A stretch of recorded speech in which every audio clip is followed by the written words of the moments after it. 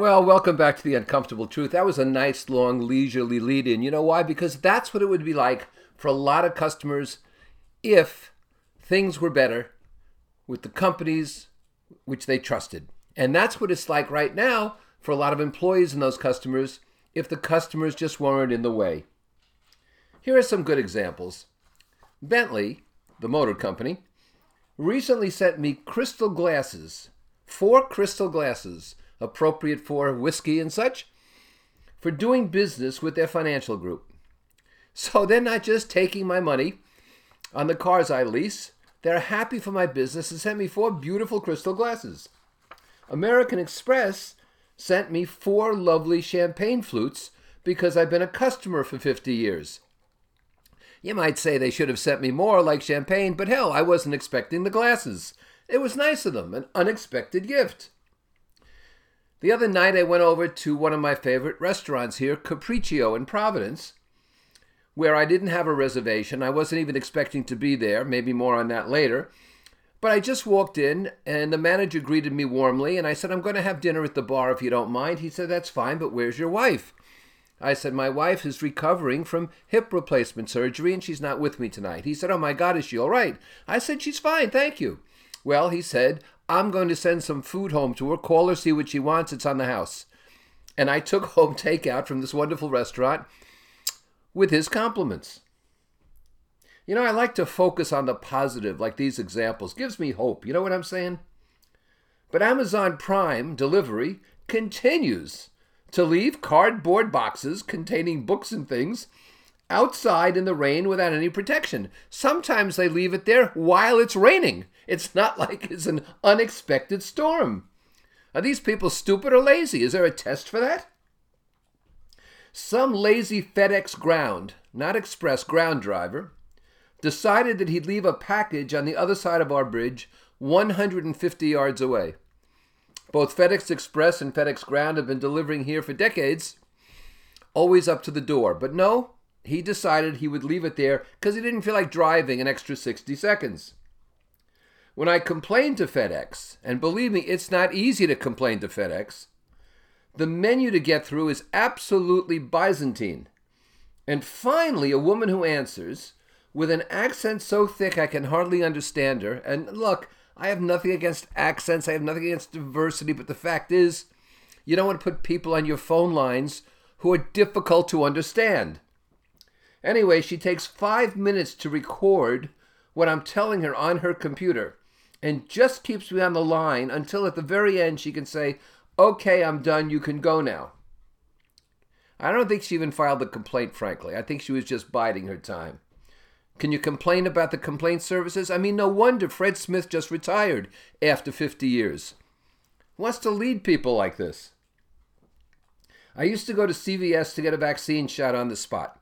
I know the pharmacists. He'd say, "Sit down, we can give it to you now."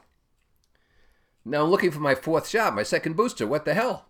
But now they're automated, and some woman I don't know behind the counter says, "You've got to go online. It's the only way to make an appointment," even though there's no one there at all. And I have my vaccine card with me.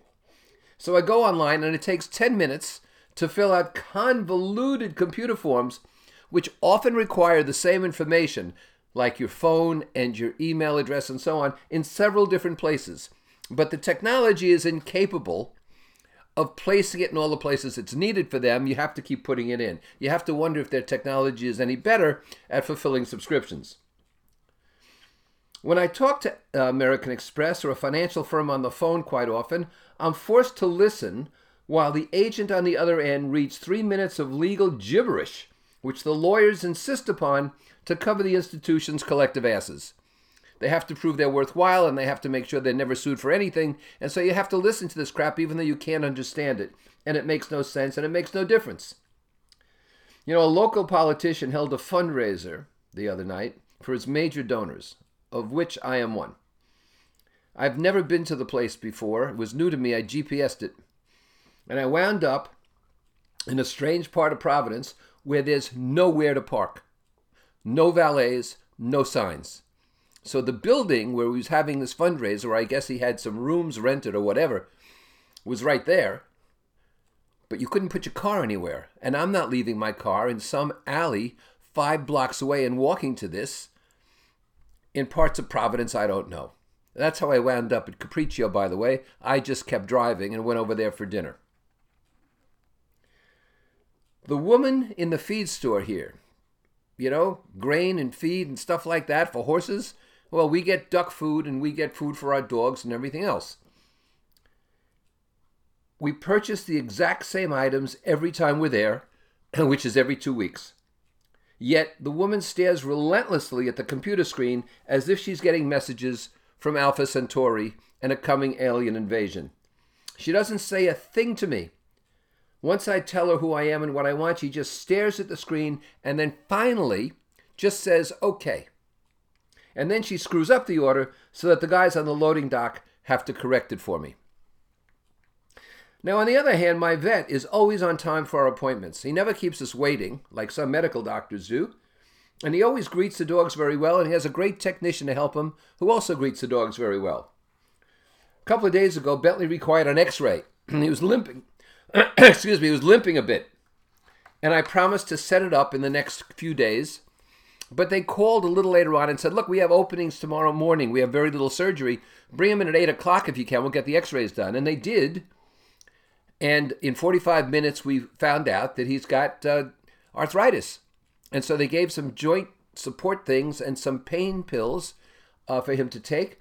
And already he's moving more gracefully and more easily. And that's because the vet cares and knows his customers, both animal and human, are important. Now, I know what you might be thinking. Come on, this is the great resignation. It's hard to get help. Everyone is stretched thin. People aren't working. But just maybe, the uncomfortable truth is that the poor education in the public schools in this country is catching up. Just maybe the cancel culture, which promotes identity over talent, is catching up. And just maybe a general sloth of a complacent society is catching up with us. When I have 12 items on a counter and the clerk says, do you want a bag? We're not talking about whether it costs 10 cents or I brought my own bag or anything else. It's just a dumb question. I asked the clerk, am I supposed to juggle these 12 things on my way home? But the clerk doesn't laugh, pulls out a bag, silently puts the items in the bag, and the clerk doesn't laugh because the clerk isn't motivated or interested. And that clerk will be gone in a week or so too. And that, my friends, is the most uncomfortable truth.